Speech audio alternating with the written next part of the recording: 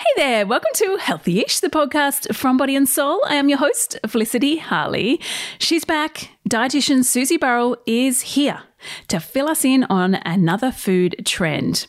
Yeah, somehow supermarket bread shelves are looking a lot like the milk fridges. Cluttered, so many varieties, which leaves us questioning which one is actually best for our health. Do you feel that? Well, Susie is one of our leading dietitians in Australia. As I said, she has a very successful podcast herself called The Nutrition Couch, and she is currently the resident dietitian on Sunrise. And she is going to talk today about protein-based breads and are they worth it? Now, if you like what you hear from Susie, she is up on Extra Healthy-ish as well. And on that one, we delve into overeating and how to stop. Just search for Extra Healthy-ish wherever you get your pods. But in the meantime, let's dive into protein-based breads.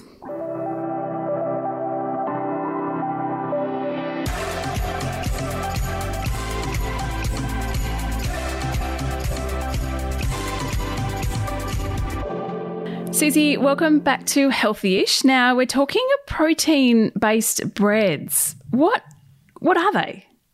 It is a massive growth area in the supermarket, and all of a sudden we're seeing all different loaves and wraps that are marketed as low carbohydrate but also high in protein. But what's really important to know, Felicity, there is actually quite a vast difference in the formulation of these breads, and it's not necessarily the best choice swapping for them. It really depends on what your dietary goals are, because there's pros and cons like anything with choosing a protein bread versus a traditional grain or flour-based bread.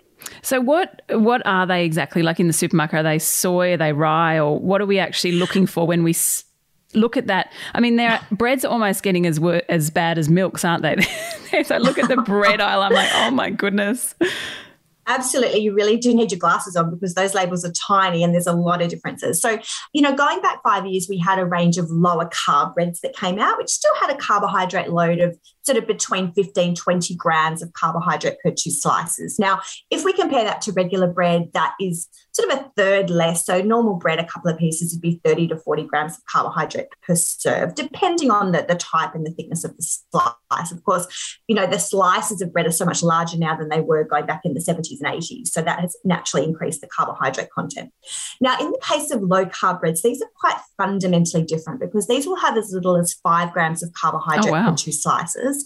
And you may argue they've been designed with a keto low carbohydrate market in mind. Now, you have to make the bread out of something. So you're right, there's a different blend. Some of them are made using specialty flours, which have really heightened the gluten or protein content and using fibers like bamboo and seeds to form the base of them. But then others, as you described, may be based with protein flour. So they may have soy protein or lupin flour added. So each of them are quite different. But the common theme is that they're very low in carbohydrates. So as I said, 3 to 5 grams per 2 slices in general. They're not, though, low in calories because the protein still has a calorie load, and these breads pack a high protein punch. You're getting 20 plus grams of protein per 2 slices. That's compared to, say, 5 to 8 to 10 in a regular loaf of bread.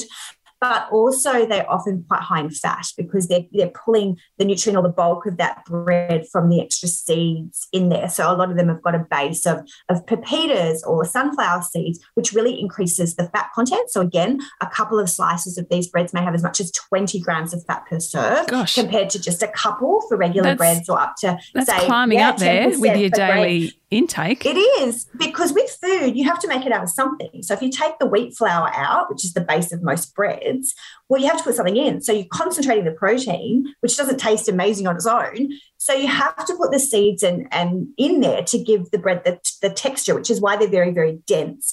But from a calorie perspective, it's not insignificant. These breads, again, can be close to 300 calories per 2 slices, which is not low. And you really have to factor that into your overall intake because there's pros and cons, as I described, and you have to keep an eye on the calories because they can be higher. So are they healthy? I mean, are there nutritional benefits? It's interesting. It does give a really good serve of good fats. And as a nutrient having, we do know, a protein-rich breakfast. So, for example, if you love toast for breakfast and have a couple of slices of a high-protein toast, you could have it with a thin spread of jam or honey or without needing then to add your protein back in. Because, of course, if you're adding natural proteins of eggs or smoked salmon, that can be quite a labor-intensive meal.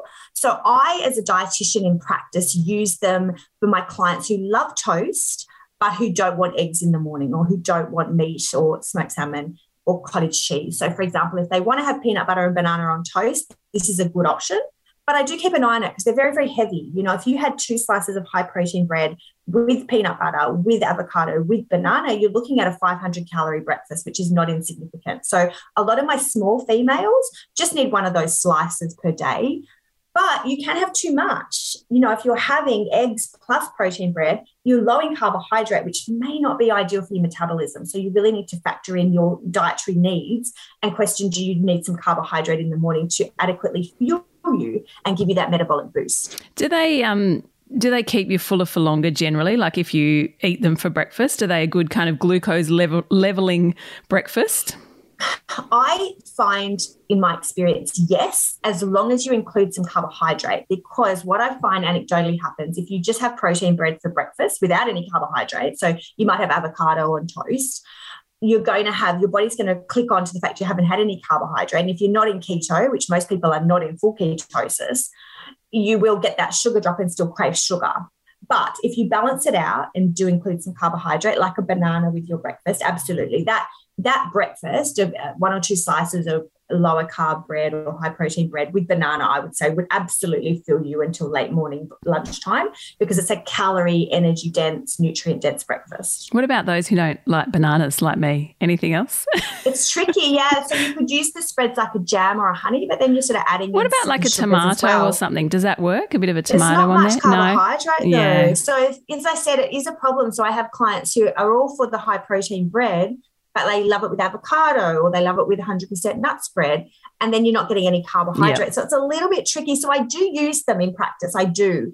But sometimes you can't go past a good quality grainy bread that's giving you a controlled amount of carbohydrate, great dietary fiber, and that good quality carbohydrate to fuel you through the morning. So it's like anything, there's a place for them, but they wouldn't be something I recommend all the time. And they're not inexpensive, Felicity. They can be $5-6 plus per loaf, yes, which doesn't always fit into the budget either. So, yeah. And you do have to freeze them because they don't keep their freshness for as long because of those seeds. So sometimes keeping it in the freezer as an option is just something. Then maybe an afternoon snack if you're really hungry and you have a slice of protein toast that will tide you over to dinner. That's another great way to use them. Do you eat them? Not myself. If I'm having bread, I just prefer myself a really good quality grain sourdough or a slice of a soy lean, because when I'm eating bread in the morning, it's for energy. Yeah. So myself, no, I don't buy them, but I do recommend them frequently for my clients who love avocado on toast for breakfast, and then I'll use them in that way. A soy lin. Oh, I like that terminology. Soy linseed, obviously, a soy lin. That's the lingo. A soy lin, because they're naturally lower in carbohydrate anyway, because you're getting that great profile. They're higher in protein. They're giving you a great dose of good fats, and you're getting a controlled serve of carbohydrate in the morning, which is pretty good for a lot of us. Absolutely. Susie, thank you so much for coming on Healthy-ish. Always a pleasure. Well, I hope Susie's advice has helped you clear up any questions, queries, thoughts you had about protein-based breads and whether you should include them in your diet. I don't know. I'm sticking to the soya-lin. I like that. Soya-lin. Love it. If you want more from Susie, hey, she's got plenty more articles up on bodyandsoul.com.au. She's a regular contributor to both our podcast and the website. And also, remember, you can join the conversation via Body and Soul on Instagram or Facebook. If you have an idea for an upcoming episode, if you've got some questions, just DM us about anything you want. Thanks again for tuning in to this episode of Healthy-ish. And if you have a moment, we'd be so grateful if you could rate, review, and subscribe to this podcast. And until tomorrow, stay healthy-ish.